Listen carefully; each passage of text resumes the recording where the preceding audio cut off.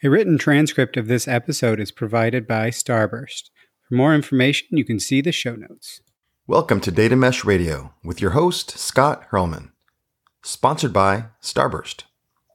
This is Adrian Estala, VP of Data Mesh Consulting Services at Starburst and host of Data Mesh TV. Starburst is the leading sponsor for Trino, the open source project, and Jamak's Data Mesh book, delivering data-driven value at scale. To claim your free book, head over to starburst.io. Data Mesh Radio is provided as a free community resource by Data Mesh Understanding. It is produced and hosted by me, Scott Hurlman. I started this podcast as a place for practitioners to get useful information about data mesh, and we're at over 200 episodes. I've now left DataStax, thanks for all their help in founding things, but I've left to start Data Mesh Understanding, which is also helping practitioners to get to the information needed to do data mesh well. We have free implementer introduction and roundtable programs, in addition to the more advanced yet affordable offerings. So please do get in touch if you're looking for more information on how to approach data mesh. Just check datameshunderstanding.com for more info. There's also a helpful organization of past Data Mesh Radio episodes there if you want to dig into specific topics rather than digging through 200 different episodes. So with that, let's hit the funky intro music and listen to what you'll hear about in this interview episode.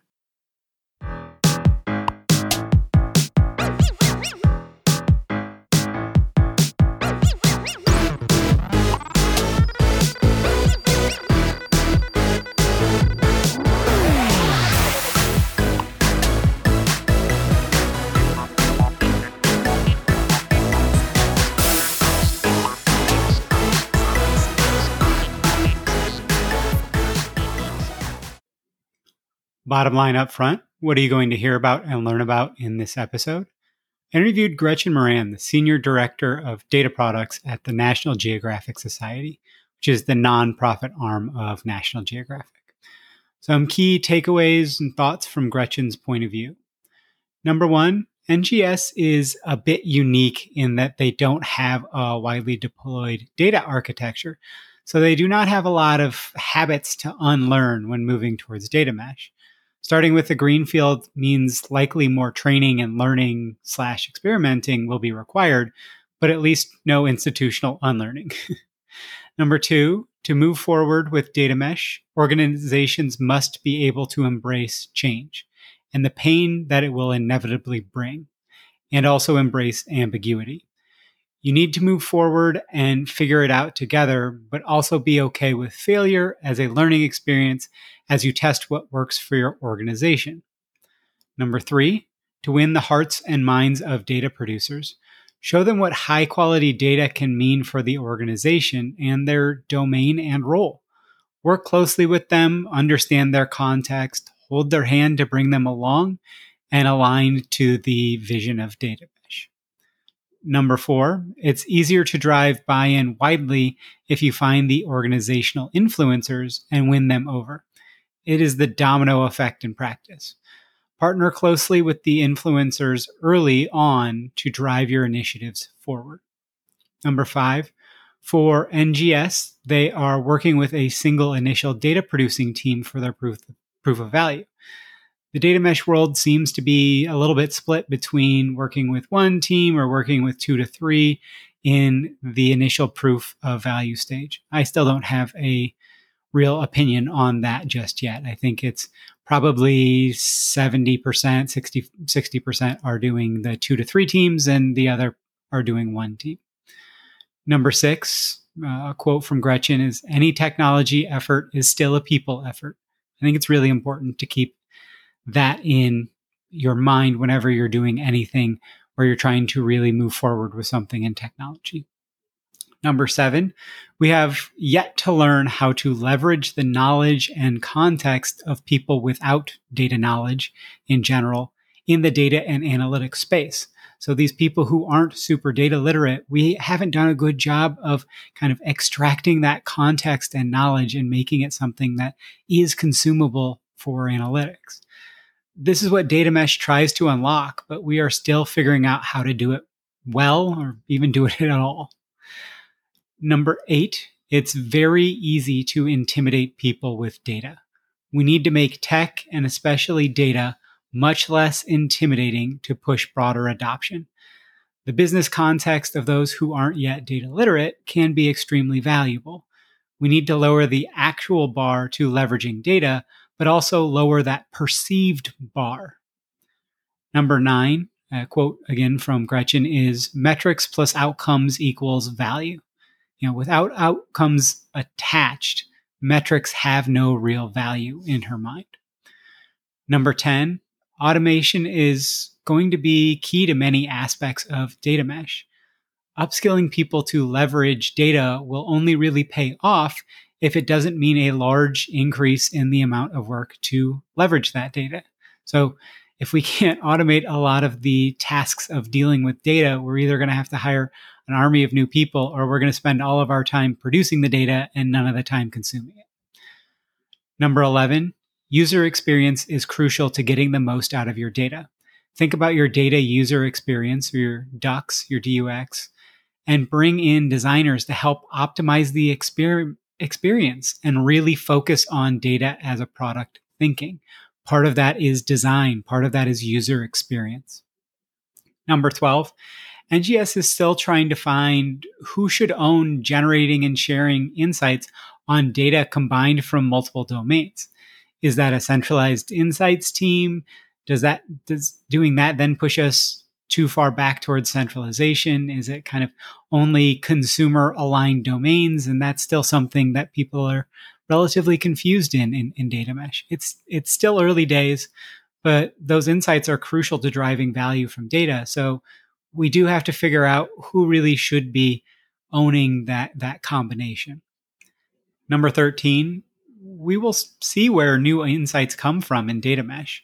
Will it be more insights from data consumers as they can spend time on data analysis instead of data cleaning? Or will it be the data producers as they learn how to really leverage their own data? Both. Again, we'll see. I think it's going to be interesting to see how that value production emerges in data mesh. Number 14, many are waiting for vendors to validate data mesh, but they really haven't done that very well just yet. It remains to be seen if they could even validate something so complex and large in scope as data mesh is. Number 15, building brave teams. Teams that aren't afraid of new challenges or of failure or especially of ambiguity will be crucial to getting data mesh right. Teams might be afraid of doing things, kind of quote unquote wrong, but as long as they work to get to a good state and incorporate feedback and learnings, that's what will drive much more value in the long run than trying to thread that needle up front. We have to, lower the cost of change. Number 16, there is really shared ownership of data, even inside the same domain. The subject matter experts and the people shaping the data products must build a strong relationship with good communication to actually share that ownership. We can't have it all on one person's shoulders. It's not going to really work. Number 17, data mesh aims to and needs to solve for the cost of change in data. Traditional data warehouses have had an extremely high cost of change. The huge cascading pipeline setups most have built with Data Lake have that too. Data mesh needs to make evolution in data much easier, quicker, safer, less costly, etc. It's still early days there, but we have to figure out how. Number 18, there's a delicate balance between over-architecting and under-investing in your platform. Look to build for reuse and don't lock yourself into decisions where possible. Yes, far, far, far easier said than done.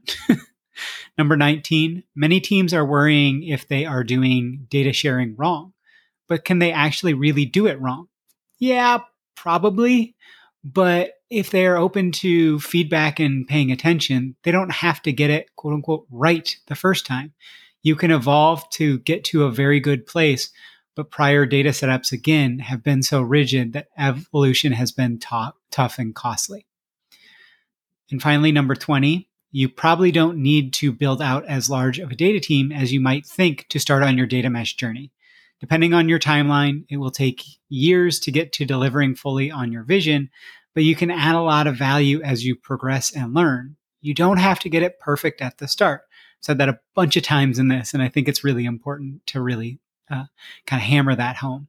And also really consider what skill sets are really crucial to building out what you need now and maybe to helping you avoid locking yourself into decisions you don't want to go down. But that doesn't mean that you have to hire for your 2024 needs in 2022. Okay, enough of just me. Let's hear from our awesome guest in this interview episode.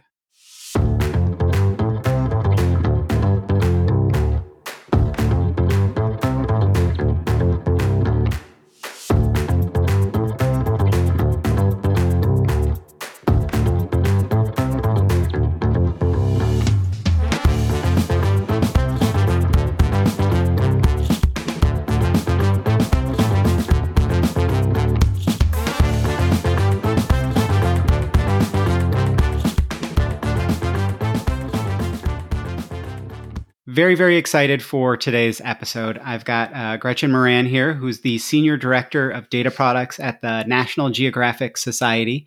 Talk a little bit about the National Geographic Society versus what most people kind of think of National Geographic. But we're going to have a pretty far-ranging conversation today because National Geographic Society is starting from a pretty unique position.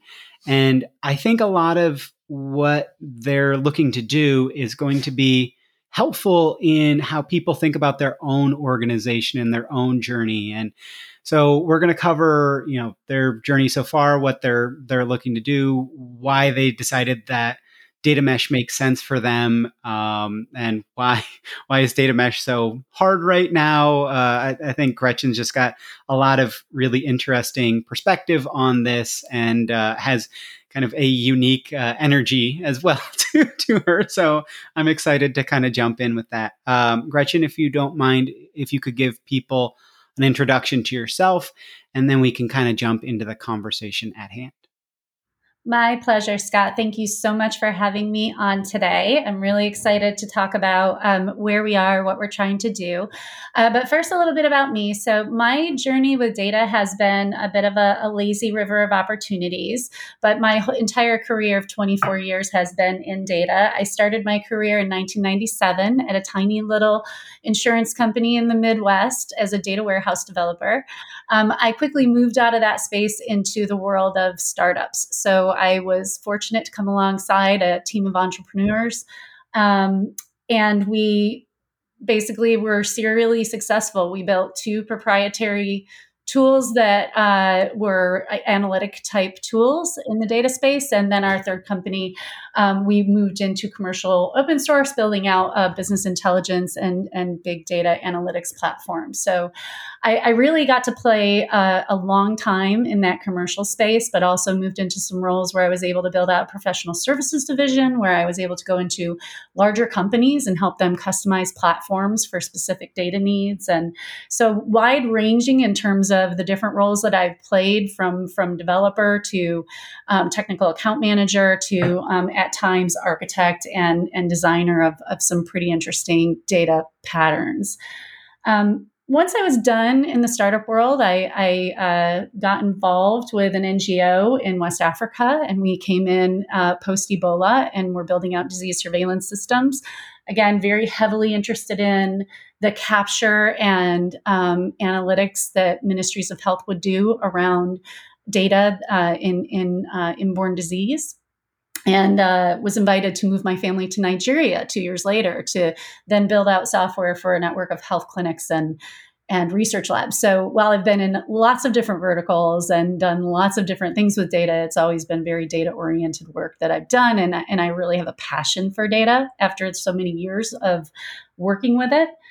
And, my latest gig is as I came back in the middle of the pandemic to the United States, I was fortunate enough to be picked up by National Geographic Society, which is Most people do not know that National Geographic Society actually is one arm of a 134-year-old legacy. Everybody's parents probably know all about the magazine, and we all love the documentaries. But we've been in a joint venture where those revenue streams are being shepherded by a very large, famous name, Disney. And we get to focus on the wonderful work of socially investing in people who are looking to illuminate the wonders of our world. So on the nonprofit side, we're really interested in those explorers and the work that they do that you see amplified in those great documentaries. Yeah, and I think I've talked to a couple of people that are kind of borderline NGO space, but this is one of the first ones in the actual like specific NGO being a non-governmental organization. I know you know that, Gretchen, but for anybody else that's listening, and that I think it's an interesting thing that you're looking to move to this, be that person on the leading edge or the bleeding edge instead of the fast follower or smart follower or kind of that you're looking to really modernize. So I think a good place to start with is kind of where are you kind of coming from as the National Geographic Society? What was or what is still the kind of setup of what led you to look at data mesh, and what is kind of the current setup of, when we talked in the pre-call about being pretty siloed and spreadsheet heavy and like how that you don't want to move too quickly to try and modernize and shift everybody over and just all of a sudden start producing all this data and just produce it into the void with no actual consumers ready for it. So like would love to talk about what your approach has been thus far to prepare yourself for this rather than to just kind of jump into it and be like, we're going to just start producing all this data and hope that consumption happens and we'll just see what happens. Yeah, preparation is the key word there. So I joined National Geographic about a year and a half ago, mid-pandemic, middle of 2020. And so as I came in, one thing to recognize is that this division of National Geographic Society and National Geographic Partners, who is our revenue-based partner that manages the magazine and the documentaries, this split happened in 2017. And so when organizations typically enter into a joint venture, there's a division of assets. And at that time, the technology organization had to rethink all of its major enterprise architecture. So when you look at the organization, though we are 134 years old, our technology stack is really only about 7 years old. And if you think about a 7-year-old organization, we're really right about where most organizations would be. We've been thoughtful about our enterprise architecture. We have not yet introduced a data architecture. And so that actually is what gets a lot of us very excited, Scott, because we are in a position where we don't have a lot to unlearn. And we see that as a significant opportunity. So there is certainly a lot of thoughtfulness and discussion and pilots that have happened over the last year to help us discern the benefits of some traditional architectures like a data warehouse or a data lake or a lake house, and comparing that and analyzing that with the culture that we have and with the principles of what a data mesh brings to the table. There's a lot of reasons why starting with a greenfield landscape like Nat Geo has makes a lot of sense for our approach to how we're going to build out our data architecture, mostly in terms of as I mentioned, there's not a lot for us to unlearn. I'm working with an organization on the business side. Our technology division is very, very product centric already. Again, another thing that lines us up really well with data mesh thinking is we already have a strong contingency of general technologists that know how to do application development and microservices very well. They are already very strong in supporting the organization's needs. They just don't yet treat data like a product, and we can teach them that. The business side of the house, very young, very progressive, very forward-leaning. In our hearts, most of us come to National Geographic because we all think there's a little bit of explorer in all of us. So they're actually quite a forward-leaning learning organization.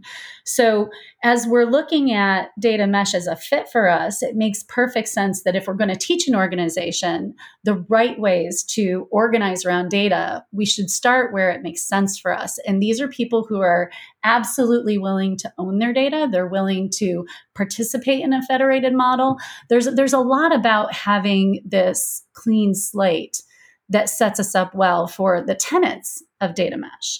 It doesn't necessarily make the technical implementation any easier, but for the 3/4 cultural adoption that we need, we think we're set up well in that, just all of the things that I mentioned. We've got the right mindset, we've got the right culture, we have this love for learning and exploration that always sends us down that empirical path. So we feel like even though not everything is known about data mesh, it doesn't scare us. We know we'll learn along the way. Yeah, I think you've probably got a lot of people that are at least jealous and probably maybe a little bit upset at hearing how well your stuff is set up, and that you don't have kind of the historical overhang of ways of working that you're trying to evolve and transition into. But it also kind of means that with that clean slate, that you kind of have the world of possibilities, which that, I talk about the worst question in the world, at least in my book, is, so tell me about yourself. Because there's no scope, there's no direction, no anything like that. So, and you are kind of in that spreadsheet heavy environment. You're in an organization that doesn't know how to really, hasn't had really strong sharing of information across the different domains, because everybody's been able to be that product centric organization can be very insular. And it doesn't mean that they're not willing to share, but they don't know how to share, and that everybody's got kind of different ways of working. So that can make it even a little bit more challenging when you're trying to create a standardized way for people to produce data. You are in kind of that heavy spreadsheet environment. Have you started anywhere on the data literacy side, whether it's for the producers or the consumers, or kind of or how have you started to plan that out? And do you have any any early learnings, any early advice for people, patterns, anti-patterns, anything like that? I sure do. So for those folks who are jealous right now, let's take the rose-colored glasses off, because there's certainly enough in our organization that will be that heavy lift around change, heavy lift around challenging the status quo.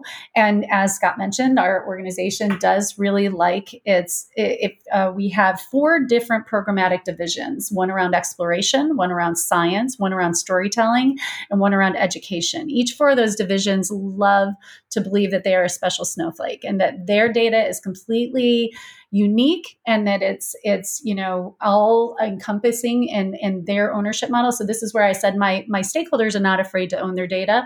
They do not yet have the language or the incentive to share their data. That's coming from our strategic plan, which is called NG Next. We have this wonderful CEO that came in about the same time that I came in. Her name is Jill Tiefenthaler, and she built out one of the most inspirational strategic plans I've ever seen from an organization. And it's tangible. We know what to do here, but it does require that we learn how to share data in order to really knock it out of the park for her on the goals that she has for our strategic plan. And these organizations are not yet aware of how to do that. Our first steps into data literacy were to bring in consultants and start to talk about the important things that you would see in a maturity model for organizations that handle data. And they came along with a few extra engagements where they helped us build out a business glossary, and they helped get the organization to start to think about this sharing model. I can say that we're well aware that alone is not going to bring people to the table for data mesh. Those large abstract data transformation PowerPoints are effective to a point. But ultimately, to reach the hearts and minds of the business, you have to be able to solve problems for them or teach them to solve problems autonomously with data. And then you've won them over. That's when you're going to get that middle section of the business to really want to operate in a shared way, in a way that they see the benefits of sharing their data. So then, to your point, Scott, they're also great consumers as well as producers.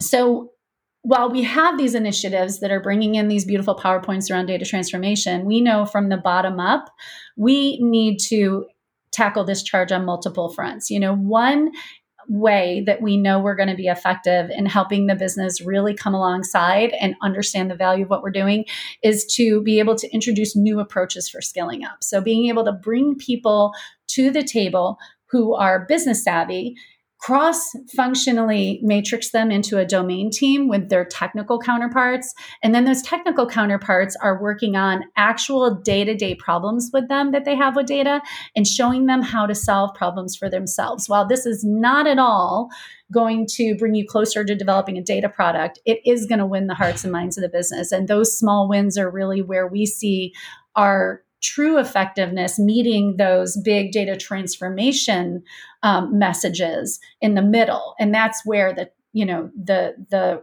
recognition that those things you did for me, where I was able to then solve my own data problem, I want more of that. Well, how do you get more of that? You sign up for doing data modeling so that we can actually deliver this in an automated way, in a trustworthy way through a data product. So top down, bottom up, meet in the middle. And it is. I'm not sure if you're familiar with John Cotter, but he is this wonderful professor who's been like the czar of change management since 1985. He works out of one of the Ivy League schools.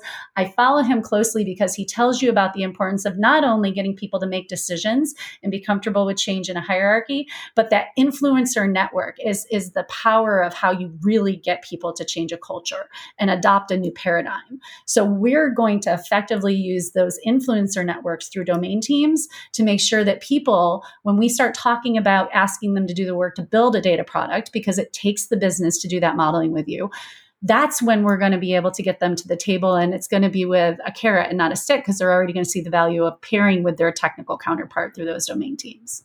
Yeah. And I think, again, people are going to be slightly jealous that you actually have an organization where you can affect that change, because so many people have this momentum around that new ways of working have always been just painful and not really beneficial. Or we have that same change. I mean, change is not easy for us either. I want to say I speak about the whole organization as being receptive to this. The truth is, we have one division that shaped themselves because they understood data and they value data. They shaped themselves out of the gate to perform as a domain team, and they're going to be our light on a hill. We're going to succeed well with them under our proof of value. For the listeners, just full transparency, National Geographic is in the design phase of our platform build. We're brand new to this space. We've taken the last year to be very thoughtful and to plan and to have real conversations around, is data mesh really appropriate for us? We don't look like your typical adopter of data mesh, especially this early in the game. I can give all the reasons why we think this is the right path for us. But ultimately, we know our success hinges on this single division that's ready for us. The rest of the organization needs to see it. I can't talk to them about these ideas. I can't try to sell them by words on these ideas. We're going to succeed with this division that already knows the value and is all in with us. And that example is going to propel that change in our culture throughout the organization, Scott. So again, I speak very, very passionately and always very optimistically about what we're going to do. I don't want to give listeners the idea that we think this is easy. Change is never easy. Well, and I also wanted to highlight one thing you said there about you've spent the last year kind of planning and testing and really considering. And I think this is one thing that I'm finding a lot of organizations are putting themselves into bad spots with around data mesh is somebody decides we should do data mesh, and then they try and move forward, right? Versus like, hey, we need to build up some momentum, right? Like, what is it? Newton's second law of those things that are at rest tend to stay at rest, and those things that are in motion tend to stay in motion. But I talked to Liz Henderson recently on the podcast, and we were talking about that. It's pretty easy if you're losing momentum to lose funding as well for things like this. So, like it's difficult to know when you've got the momentum enough to start, but it's also that you don't start from a sudden stop to trying to run. That's how you pull muscles. That's how you do the not great way of doing athletics. I mean, I shouldn't really be telling anybody about how to do athletics. My exercise nowadays is with running with my dog for about 2 blocks at a time, and then we're both a little winded. But I think that's important. A lot of what you're talking about is so much, hey, we have to set ourselves up for success. We have to set ourselves in that motion. And a lot of people are struggling with trying to extract the data out of teams that aren't bought in.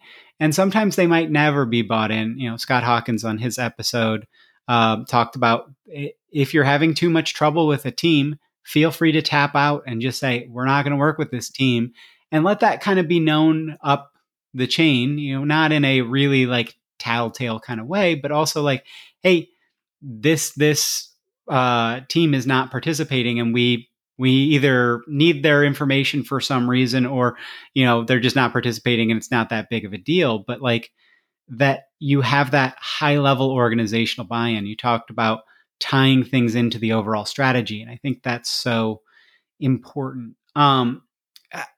Happy to give you space to react to that. But I also, one thing you talked about is getting people bought in that data matters. And I wanted to talk a little bit about, when we talked in the pre-call about, the whole data is the new oil, and like, but how can this change somebody's day to day? How can you make this concrete to make it not just like, you will be more data informed, your decisions will be data driven? Okay, what does that actually mean? Like, why do I want that?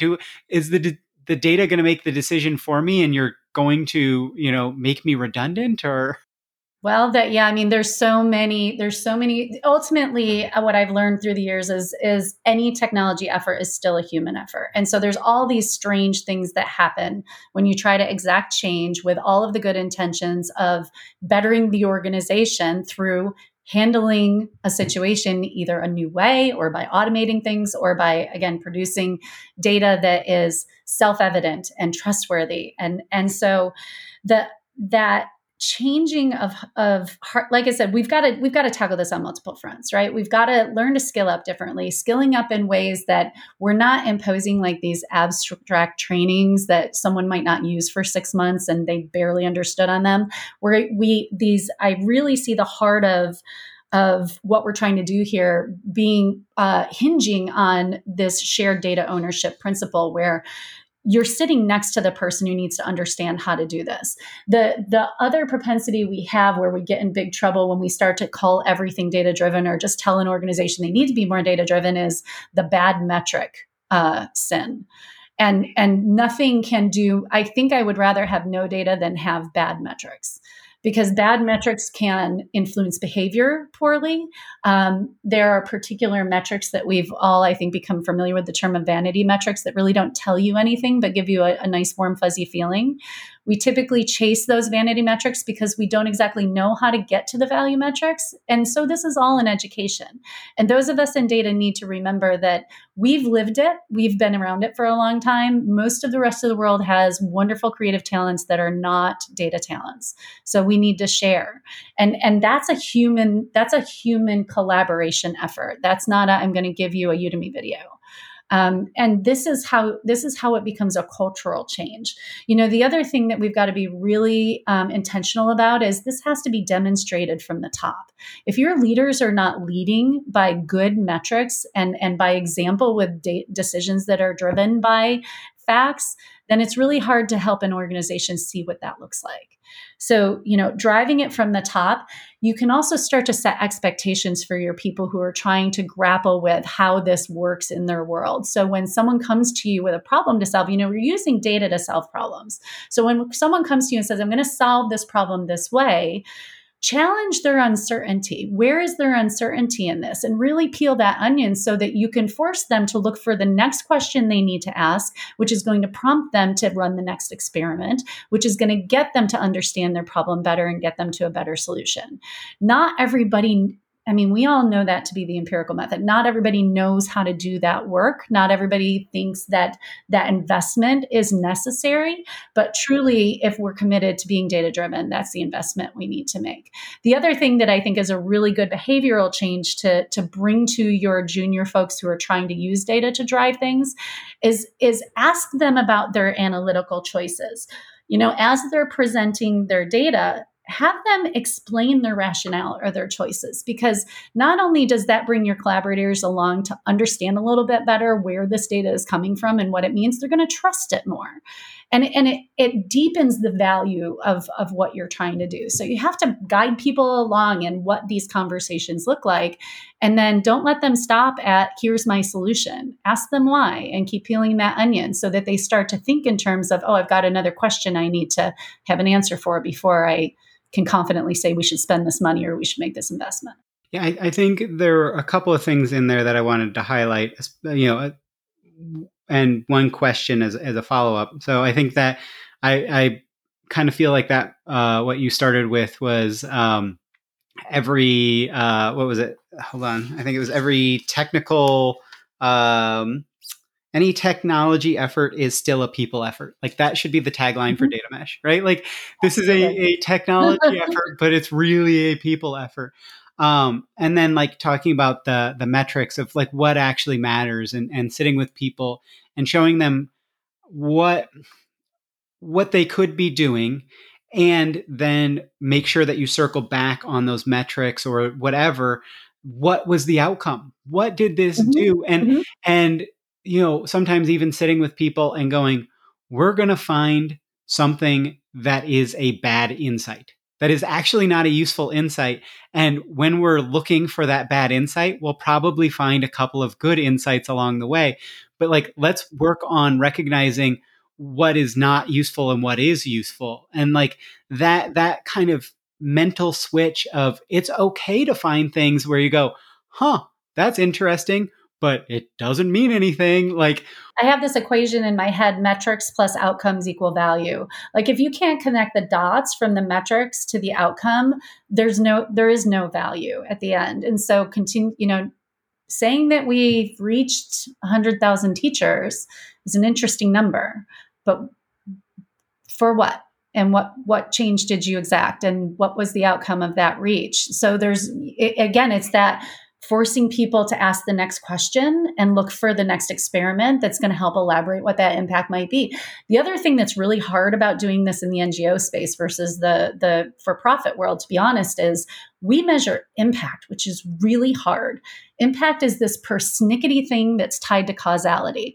And I've got 100 different researchers who are going to question every tie you try to make between impact and causality, right? Really? Did you cause that? Did you really save those trees in the rainforest? Was it really Nat Geo's presence that made that happen? You've got to get really good at connecting those dots and doing that empirical process of digging down and finding the proof for what you're doing. All of that is an exercise in getting really good at knowing the value of your data and knowing the value of your metrics. Yeah, it's fun. Like, and when you were talking about vanity metrics as well, like when I was first working with the community, like we were growing an insane rate, right? We were growing over 100 people new into the Slack every week. But the more that I started to look at it, the less the impact was, because it was just putting people into the top of the funnel. And so, but like trying to share with, luckily I've got leaders at DataStax, especially Sam Ramji, who's been great around guiding and supporting and things like that. But around, we can feel that there is an impact and we might not be able to fully measure exactly what it is, but that we can kind of narrow in on it and really help people understand. The other thing was when you were talking about the behavioral change and like guiding people along and asking them choices and not being like that person that pushes back, that says, prove to me that your rationale was the right one, versus like, what were you thinking here? Not like, what were you thinking, but what were you thinking? Yeah, I lead with tell me more. I Yeah. lead with tell me more. And it's an offer to share, and it puts the focus on that person, and it allows them to be okay with saying, well, I don't know a lot more. And they can they can invite you into helping them with, how do I get to the next question? I started out very late in life as someone interested in computing. I cried through my first computer class. I swore that day that I'd never intimidate anyone with technology again. And we can do the same thing with data. We can intimidate people with data, and it's not necessary, and it really hinders the cause. So yes, I am a huge champion of making technology human accessible and non-intimidating, and allowing people to come to this table, because it's not as hard as we make it look. It just requires that you're invited into the room. And then we all have to meet everybody where they are. And this is, again, the crux of what we need to do to develop a data culture, is meeting people where they are, appreciating. Look, I can tell you, when I came to Nat Geo, I was overwhelmed and awe of the tenacity, the ingenuity, and the collaboration that my people in the business go through to develop a report. It takes way too long. It's very manual, but I was absolutely fascinated and impressed by the hoops they would jump through to get what they need. They're so sharp and they're so capable.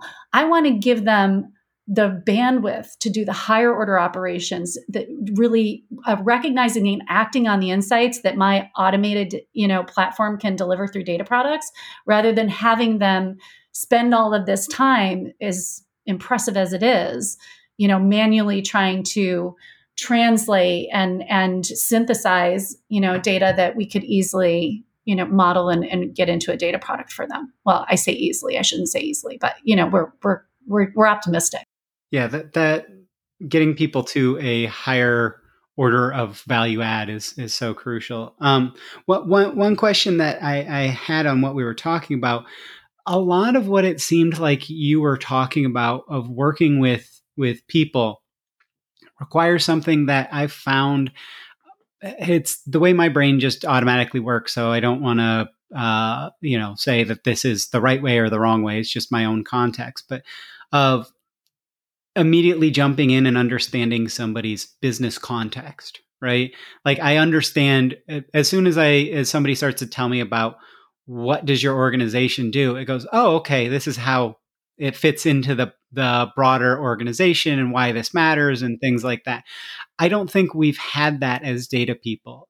When you were talking about intimidating people with data, I think that's the thing of data people have kind of a lot of the folks that are saying, we need to keep the data warehouse way of working, the enterprise data warehouse. It's that the data people are kind of on high, and the tech sages or the information sages, and you must come to us for your insights and all of that.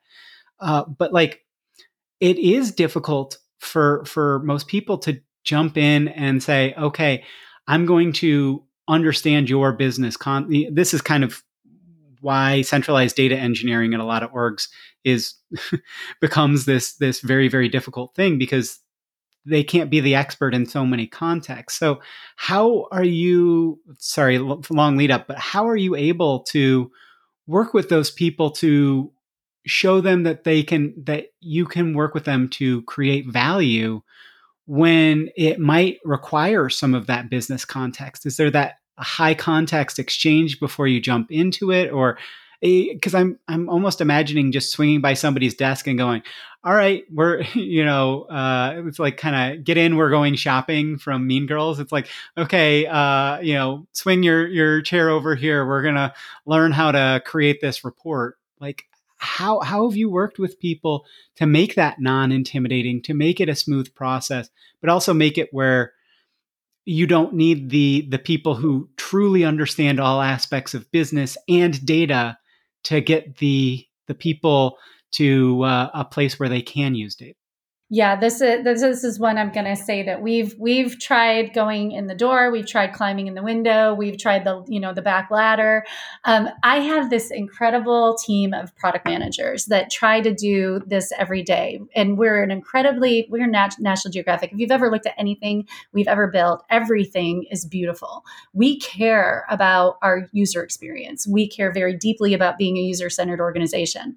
So when our product division was built out, we really went from a very, progressive and mature product thinking perspective as we rolled that organization out. So my product managers, as we are trying to build out these personalized experiences for our explorers, how we bring them through the grant process, as we try to figure out how we even run a lot of our internal businesses, my PMs are always trying to get with the business and learn more about how do you do what you do. And of course, we use all of the fancy tools, right? We use user story mapping and we use customer journeys and we do lots of user research. We're really, really lucky to have an incredible design team that leads the charge on understanding our business well. Now, that is probably where the worlds of product thinking and data need to intersect that haven't in the past, because even to this day, my PMs and my UXers understand their customers well. They understand what our customers' problems are well. They do not understand what our customer data needs are. That's another layer of that understanding. And so we have a current pilot going right now where we've got this product manager, and I just can't say enough about her. She's incredibly visual. Everything she does is in a mural board. And she has laid out I put some of her work in front of an architect that had worked with us for like 4 years. And we had gone into this architecture summit because we're just now trying to figure out what are the big problems we're trying to solve with this data architecture, and why are we building this big thing, and are we over architecting? I put some of Cindy's visuals, and what she's doing is she's modeling our business. What do we do? What is the process? She's modeling it at a high level and taking it down to, exactly what are the gives and the gets that each of our explorers get. Long story short, I put her work in front of this architecture group, and my architect who'd worked with us for 4 years said, that's the first time I think I understood what National Geographic Society does.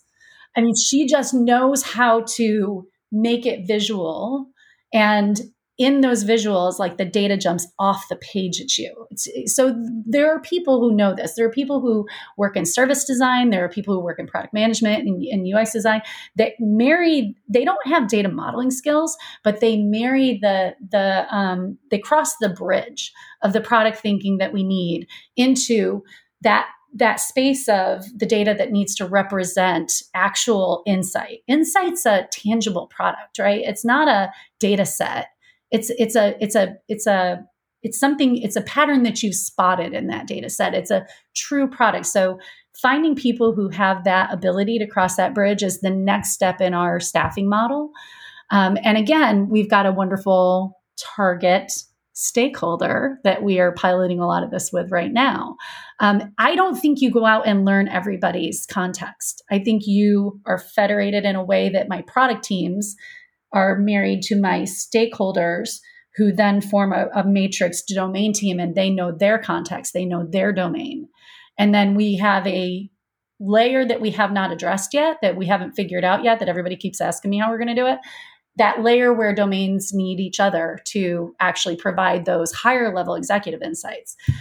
We're not there yet, but I do believe the foundation are these domain teams. I'm banking heavily on how we build our domain teams, and those domain teams having the business savvy and the technical know-how. And those are people who have drinks together and dinner, and they know each other, and they're in it together. For a while, I wish that I was more prolific in written content, but you reminded me of something that I was talking about for a month or two last year, which was ducks, DUX, data user experience. Uh-huh. And there's the immediate consumer of data, and that user experience is one thing, but then there's the insights consumer. And so you need to have the user experience around data so somebody can derive insights. And then you need the ability to make it easier to share those insights. And those insights can be via storytelling, can be via visualization. I don't actually learn very well from a lot of charts and graphs and stuff. I want to see the raw numbers because my brain just processes raw numbers, but that's not normal. Like my brain doesn't work like a normal person. Well, and I would say I can tell you that a lot of people are afraid to admit it, but many people don't even know how to read those graphs. Yeah. I mean, I can read them. It's just like my brain is spending all the time going, okay, like what exactly, like, did they play with the axis? Did they do that? Like versus like, oh, I can just see the raw numbers and go, okay, yeah. How come I don't see the outliers here? Yeah. Yeah, exactly. Or what was the methodology used? I want to dig into that type of stuff. But yeah, I think that user experience as to, and what you talked about as well of who is then in charge of, if each domain is kind of in charge of sharing the insights about their domain, who is responsible for understanding what is going on in the entire organization, those cross domain experiences and things. Andrew Padilla's episode talked a lot about your organization has experiences, right? And like that isn't usually relegated to a single domain. So like what is actually happening in the real world, and how do we represent that so that we can share that information? Because if it's just the ones and zeros of data, which is the way a lot of things have been, or maybe you have a report, but that report doesn't explain what it's trying to actually show, and that if this is 10 versus this is 2, what does that mean? It's just that this was 10 this week and it was 2 the next week. Is that good or bad? Or is that within bounds of expectations, and that we expect this to be 0 to 15 and it just bounces around in there, not a big deal, versus that 10 was this huge outlier. The 2 was that like, and then how do we take those and do the cross domain? I think a lot of organizations are going to have a centralized insights team, right? And that seems counter to data mesh in certain ways, but I don't think that those data analysts having a kind of more core, or that you have special working relationships across domains depending on how large your domains are. I talked to Bjorn Smedman at Cinch, and they've got basically 5 very large domains that have 500 plus people in each domain. So it's pretty easy to establish those one-to-one relationships, versus if you're in a very fragmented thing, you might have 50 domains and each domain has 6-7 people at most in them, right? Like it can be a very different type of experience. And I think I'm excited to see how that emerges, but I don't have a good answer for that. I don't have a good pattern. I wish I did, but I I don't either. But if we look at history and you think about the vast majority of what we focused on when we built out, when Inman and Kimball were talking about data warehousing and all of the principles of how you do that, and when we talked about kind of shifting the investment of data as through the lake downstream to the lake house or the data mart past the data lake, we've always focused on those insights, the endpoint, the end of the data stream. I think the thing that I like about data mesh is it's given me a pass to shift left and think about the collection and the production, and then the consumption. And I also don't have an answer for the, how do we go from federated to, because you do need those insights. You do need that aggregate view of the organization. I just don't think it's 80% of the problem. And we've focused on it historically, and challenge me if I'm wrong. I believe we focused on it as 80% of the problem in the past. And I think what drives that is that's the data that executives look for, right? And we always say, well, we're going to get the buy-in if we serve the data that the executives are looking for. But if you neglect that left part of the equation from data collection, which is with the reason why we've got so many ETL engines, is because the data coming in is so bad. If we shift left and take care of data at the source, if we start to really steward data, I have to believe that end game gets easier. We just make the end game. The end game has been so hard and expensive to date because the data that gets there needs so much love and attention because it didn't get it at the source or at the beginning. So from what I've read, I believe that the model that we could build, it requires definitely a shift in responsibility. And you're asking busy people who are running a business to also, I mean, it's kind of like asking the person who works 14 hours a day to also do the laundry and the dishes, right? You're asking the people who are running the business, doing very high order operations to also care about their data. You've got to make that easy for them. But that brings so much attention to the beginning. It's got to make the end easier. This is the logic I use. Doesn't give us an answer, but that's the logic I use. Well, and I think when you shift a lot of that stuff left and you really focus on, I've talked about that. Should you focus on cleaning up the river or should you focus on preventing the pollution to the river, right? Like if you can prevent that pollution, but like when we think about data, if things are clean as they're moving throughout the system, there's more chances for kind of serendipity of those serendipitous insights. Instead of, I want to answer this specific question, it's like, what is the information telling me? What can I tease out of the data, and can I get incremental, interesting insights? And that if you don't have to worry about, is this data actually usable? Is it clean? Is it, understandable? That somebody can kind of dive in and, that you do give people that kind of playtime to find additional things because, but as you mentioned, you also have to give people that are now owning the data the resources. Now, what does resource mean? It can be the technology aspect. It can be the people. It can be rearranging their KPIs and things like that so that they are given the time to actually focus on data, and that you say, okay, we're not going to expect you to deliver all this additional stuff, plus now focus on your data. We understand that this is not additional work. It is in, kind of replacing some of the other things that you would do. So like getting to that organizational approach is somewhat difficult because nobody wants to give up their own priorities, but you've got to have that conversation.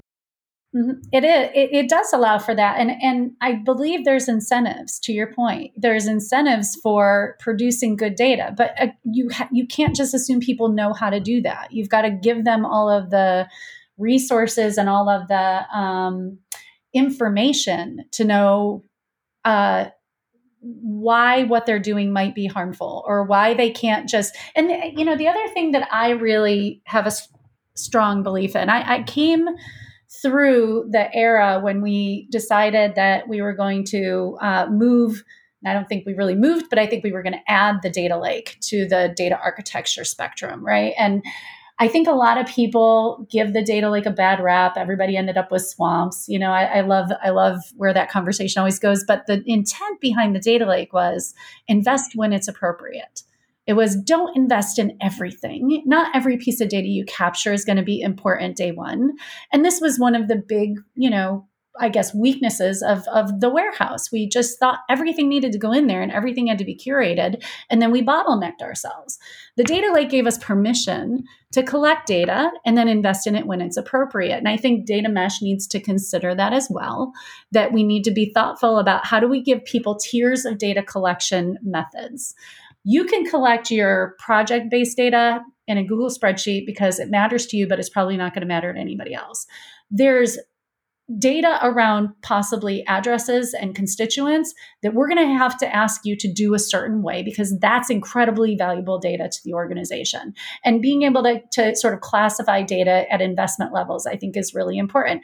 I don't know that I've read much about data mesh's sort of posture on data collection, but this is something that I think is another area that is an investment an idea to invest in as you're looking at shifting left and really trying to create an organization that cares about a clean river rather than cleaning up pollution.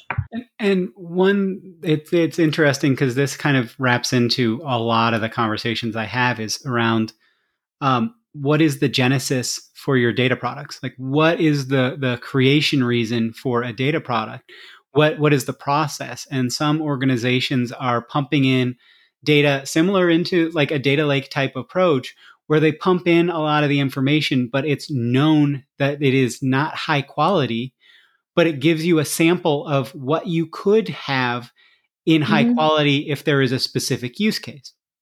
There are other organizations that are saying, no, every data product should be created because a user, like a specific user, goes to that domain and says, I want you to create this data product and, to support my use case. And then that domain is in charge of also making it reusable.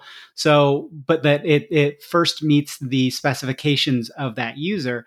And so you're not saying, okay, we're going to have this with a 10-minute timeliness SLA and a 99.9% accuracy rate. And, that you form all these kind of crazy restrictions that make it very, very expensive when the consumer's like, we need a 90% accuracy rate on a day's notice, a day of timeliness. Like it's not that big of a deal, but it's very valuable, but you don't have to invest a lot in it.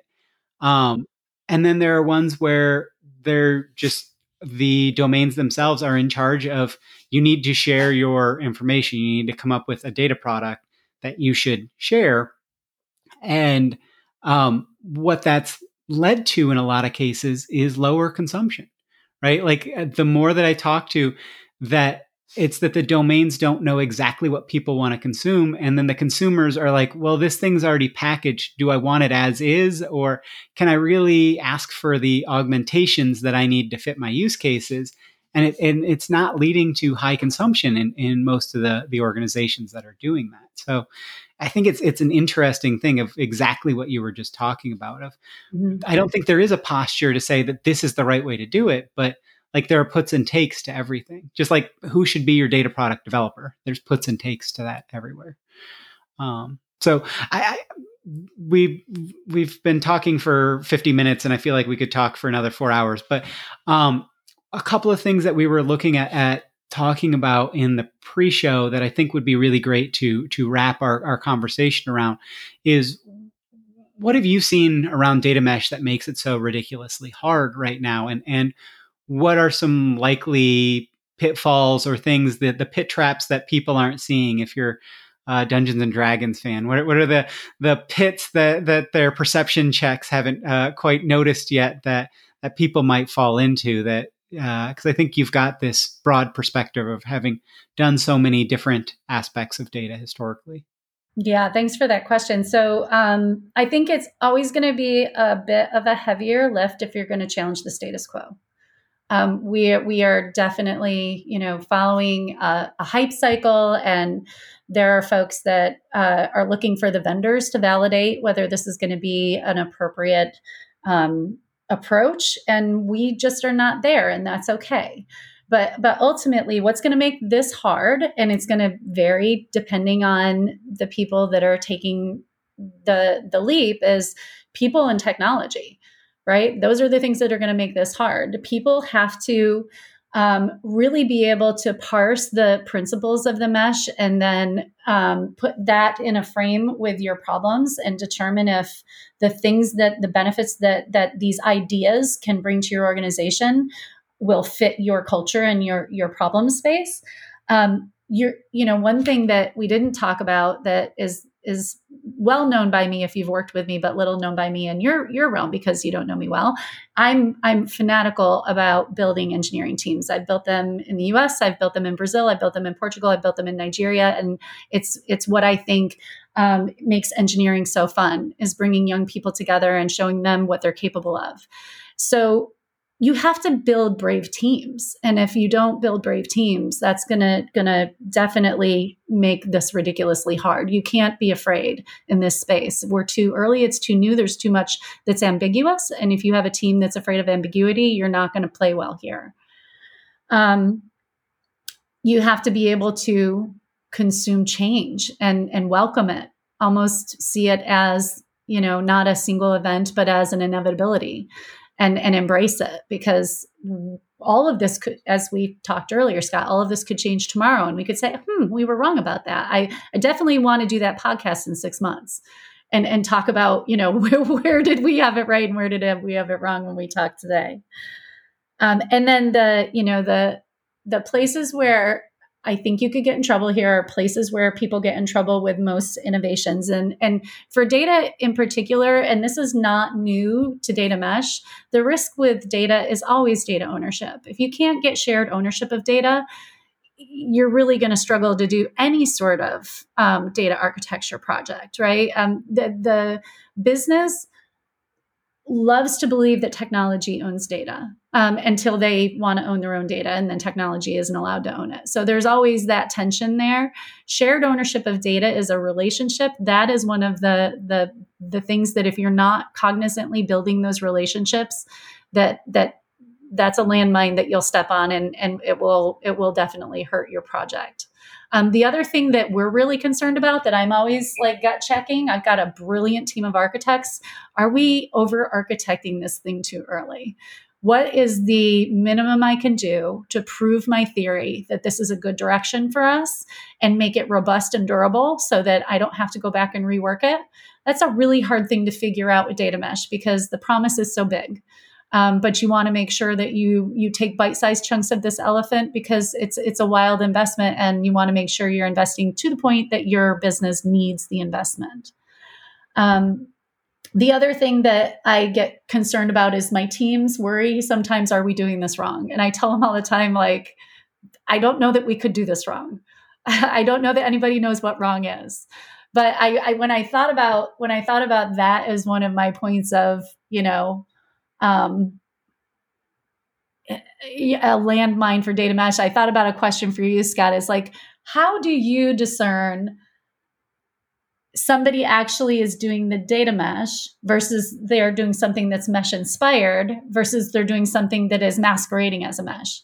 I don't know those lines yet. And so I speak very liberally with my teams about, we can't really get this wrong if it's providing value to our organization. It may not exactly be a mesh, but we can't be wrong if it's providing value to the organization. And that question to me, like, I don't want to be the arbiter of is this or isn't this. I think the thing of exactly what you talked about, at the end of the day, people think that I'm this like data mesh fanatic and that everybody should do data mesh. And I tell many more people that they aren't ready for data mesh than I tell people that they are. And I think from my perspective, exactly what you said of, does this drive value? I don't care if data mesh is or isn't the right way. What I want to do is drive us forward in how we evaluate what is right for organizations and how this can be done right. I think when you said, are we doing this wrong? To that, I would say to every organization, yes, but does it matter? Right? Like, is there a perfect way to do this? No, like that doesn't make any sense, right? Like, it's just like, it's not a math test. It's not, you can get a perfect response. This is human interaction with information. Even though people think that information is 100% accurate or 100% correct or whatever they want to think about that, it's not the case. It's, does this do what we need it to do? Does this drive the value? At the end of the day, that's what matters. And so, is this mesh inspired? Okay, if you've got super centralized ownership of data, you're probably not even mesh inspired. But if, once you start to decentralize the data, our governance team owns, this amount of things versus this other team's governance owns. Well, does it work for both organizations? If the answer is yes, who cares? Who cares what the label is? The thing that I've been protective of around, is this data mesh or isn't this data mesh, is that a lot of people are confusing people, sometimes not on purpose, but especially the vendors are doing it specifically for, nefarious purposes. And that confusion is what I'm fighting against. I don't care, does this fit the canonical vision? Because the canonical vision, this has been the big problem with data, is that you've had to try and get everything exactly right up front. Because if you didn't with the data warehouse, even before you deployed your data warehouse, it was already starting to fall apart because all the real world has changed and the insights that you want to deliver. So the change is so painful in that world. We're trying to create a world where that change is much less painful. It's still going to be painful, but at the end of the day, what matters is delivering value, delivering the results that you really want. So whatever we call it, when I tell people in their written documentation, if it's going to be shared outside of the data team, you should copy, find, replace data mesh with unicorn farts, because then you will take data mesh and unicorn farts out of every single document, right? It's not that I want you to share documents with other people that say unicorn farts in it, but that you take that out, because that's not what matters. What matters in their context, what matters is delivering the value. And there are a lot of people trying to drive to shortcuts that are just going to create, we're just going to shove the ownership over here, but we're not going to enable those people and teach those people how to share their data. It's going to end up in just, the whole data mesh versus data mess and, all that pun. But you are just going to create a mess. There are a lot of ways to go down this in a wrong way. But the fact that you're constantly saying that people are worried about, are we doing this wrong, means that they're prepared to think about how to change and evolve to do this better and better. Because that's the way that you're going to be successful, in my view. I mean, I'm just preaching here, but that's. I'm sitting at your feet, because I agree 100%. And one thing, being in the technology realm for as long as I have, we love our debates. We love to get philosophical about terminology and is it the right word? And then all of a sudden we're really having a debate about whether the sky is blue, because it matters that much. But ultimately, that's something that is a coaching and mentoring point for me and my young engineers, is to say, this is about the value we're driving. Simple is better. Let's not over-architect this thing. And then let's make sure that we recognize that we can't do it without the business. Those are the things that we keep squarely in our sights, because we know those are the things that are the things that could really hurt us in the end. For a lot of organizations, I thought about it too. When I thought about all of the technology that I've been blessed and privileged to be exposed to, domain-driven design, microservices, data architecture, domain, modeling. When I think about all semantic versioning, release management, when I think about all the things I know, what I think also makes data mesh a little bit out of reach is you can overcome the difficulty of change management. Software has done this, right? We release software you don't even notice it anymore. Your phone updates by itself. We could apply that technology and that thinking to data, and we should, but it's a word salad for people who are not involved in all of those spaces and know all of those different approaches and different patterns and different disciplines. So it is a very large technical leap if you don't have a product-minded team that already does a lot of really cool application development already, in my mind. And I'm trying to do some of that stuff with the podcast of exposing people to those concepts, right? Like SLAs and SLOs. Most people in data have not really thought about that SLA, SLO thinking. And so Tim Tischler's episode, Emily Gorsinski's episode, so much of this, I tell people that they really have to think about reliability engineering and how we take, we shouldn't just take product thinking from software. We should take product thinking from everywhere. And physical goods, there is a cost of creation. There is a cost of storage. There is demand of actually measuring what is the demand for this before you start to create it is important. But we haven't thought about that with data in a lot of cases, or it's only by request instead of saying, hey, I've got this idea. Would you be interested in consuming it? Let's work and find something that's going to be valuable to you to consume.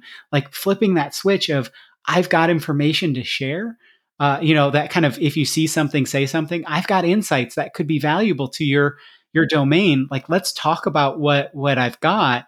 and let's talk about how we fund that and how we create that and make sure that this is going to be valuable. And then we test it out. And if it's not valuable, we shut it down. We stop producing that product. Like there's a cost to it. So like, but we haven't had that like sunsetting and versioning and everything in data that I hope that we can take that. But it is like, do data people have to now learn 30 disciplines to be able to do data mesh? Because that's such a massive cognitive load, especially taking all that on at once. But that's where you leverage your application developers, right? I'm not coming here saying like I started out with zero team. I started out with a really strong set of application developers and product teams. And I did have to add for our platform, I did have to add some data engineers, but there you can start out with a base and reuse it, which is what I loved about data mesh. Rather than thinking I had to go hire a bunch of data specialists, what I really needed was some supplemental experience with event streaming and potentially, you know, some good data architects. And I'm going to teach my general technologists how to appreciate data the way that I do. Again, the mentoring and the coaching comes in, right? You've got to make these engineers care as much about data as they do about building those beautiful applications that they get so excited about. So I think there's a collaborative effort where you can use resources you have if you have them. If you don't have them, that's where I think this gets to be, an exponential learning curve. Yeah. And that's where I feel empathy for people learning, is that it can feel like, oh, do I have to learn all of this myself? Because data people have had to encompass all of data, right? Like these data stewards, like I talked to Shamak about this, and like the concept of a data steward was so it's not survived to today because the amount of context that they've had to hold in their head has, exponentially increased over, and that was 30 years ago. Think about exponential increase over 30 years versus now. And so I like that we're trying to reduce the cognitive load, but I do talk to people that are leading journeys that are having cognitive load problems themselves because they're trying to offload all of that from everybody else. So I think I like that you're giving people permission to just like figure out who in your team can know what and start to kind of pass that around, that everybody can kind of learn these things. So again, Gretchen, this has been a phenomenal conversation. I love chatting with you on this stuff. And like I said, we could go for hours and hours, but is there anything that we didn't cover that you think would be useful to kind of put a button on, or any way that you'd sum up our conversation that you think is important for people? Or I think we have been all over the map, Scott, but I do like to think that we've emphasized the team, right? We've emphasized the team and really looking at what skill sets, what talents you need to bring together. There's a book that I read a million years ago about building your tiger team. I think it is so applicable in this space because you don't need homogenous. You can't work with homogenous in this environment. You're going to have a team that really brings a lot of different talents together, and focusing on that team is really important. Yeah, I think that's crucial. And that it's okay as well to have gaps for a while, like that. Yeah. You're not going to deliver every bit of data value from day one, right? Like I think as you grow and evolve people. So, well, again, I'm sure there's a lot of people who have been listening who would love to get in contact. So where's the best place to get in contact? What do you want people kind of reaching out about? Reach out on LinkedIn. That's definitely the best way to find me. Okay. And anything you want people reaching out about specifically, or? So I really would love to share about data mesh, but if you're reaching out to me for what I'm truly passionate about, building those teams is where I shine. So if you're interested in what the journey looks like to build out teams for data mesh and really want to, talk about that and share ideas and debate about that, that's probably the best topic that would get my attention. Awesome. I know that's something a lot of people are struggling with too, of how do you actually build this out, and do we have to hire 8 million additional heads or whatever? So, well, again,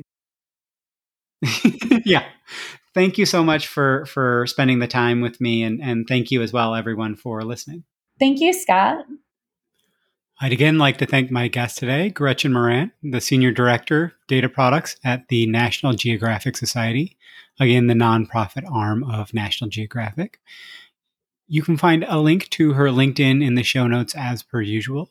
She's also looking to hire a product manager for her team, so the National Geographic Society's job page is also linked to in the show notes. Thank you. Hopefully that interview episode was really useful for you. Please do consider getting in touch with guests from the show, from these episodes. Most have said they'd really love people to reach out to them. And please, as well, if you've got a minute, rate and review the podcast somewhere. It really is honestly super helpful for other people looking into kind of data podcasts to kind of get this in front of them. Data Mesh Radio is again provided as a free community resource by Data Mesh Understanding. It's produced and hosted by me, Scott Hurleman. In April of 2023, I left DataStax, who were wonderful in getting the Data Mesh community stuff started, so give them a shout for streaming and real-time AI needs. But I left to start my own industry analyst kind of information as a service firm. Our offerings are affordable, and you can do them on a one-off or a month-to-month basis. Read kind of throw it on the credit card. Don't worry about going through purchasing and things like that. The services include lots of practitioner roundtables, one-on-one data mesh kind of planning or feedback sessions, and tailored introductions to other data mesh practitioners that are focused around your topics of interest. What are you actually running into challenges with? We also have some free programs around introductions and roundtables that people can kind of check out as well. Check the show notes or just go to datameshunderstanding.com for more info or helpful resources. As always, if you have suggestions for guests or topics, please do get in touch as well. And have a wonderful rest of your day. Now let's hear that funky outro music.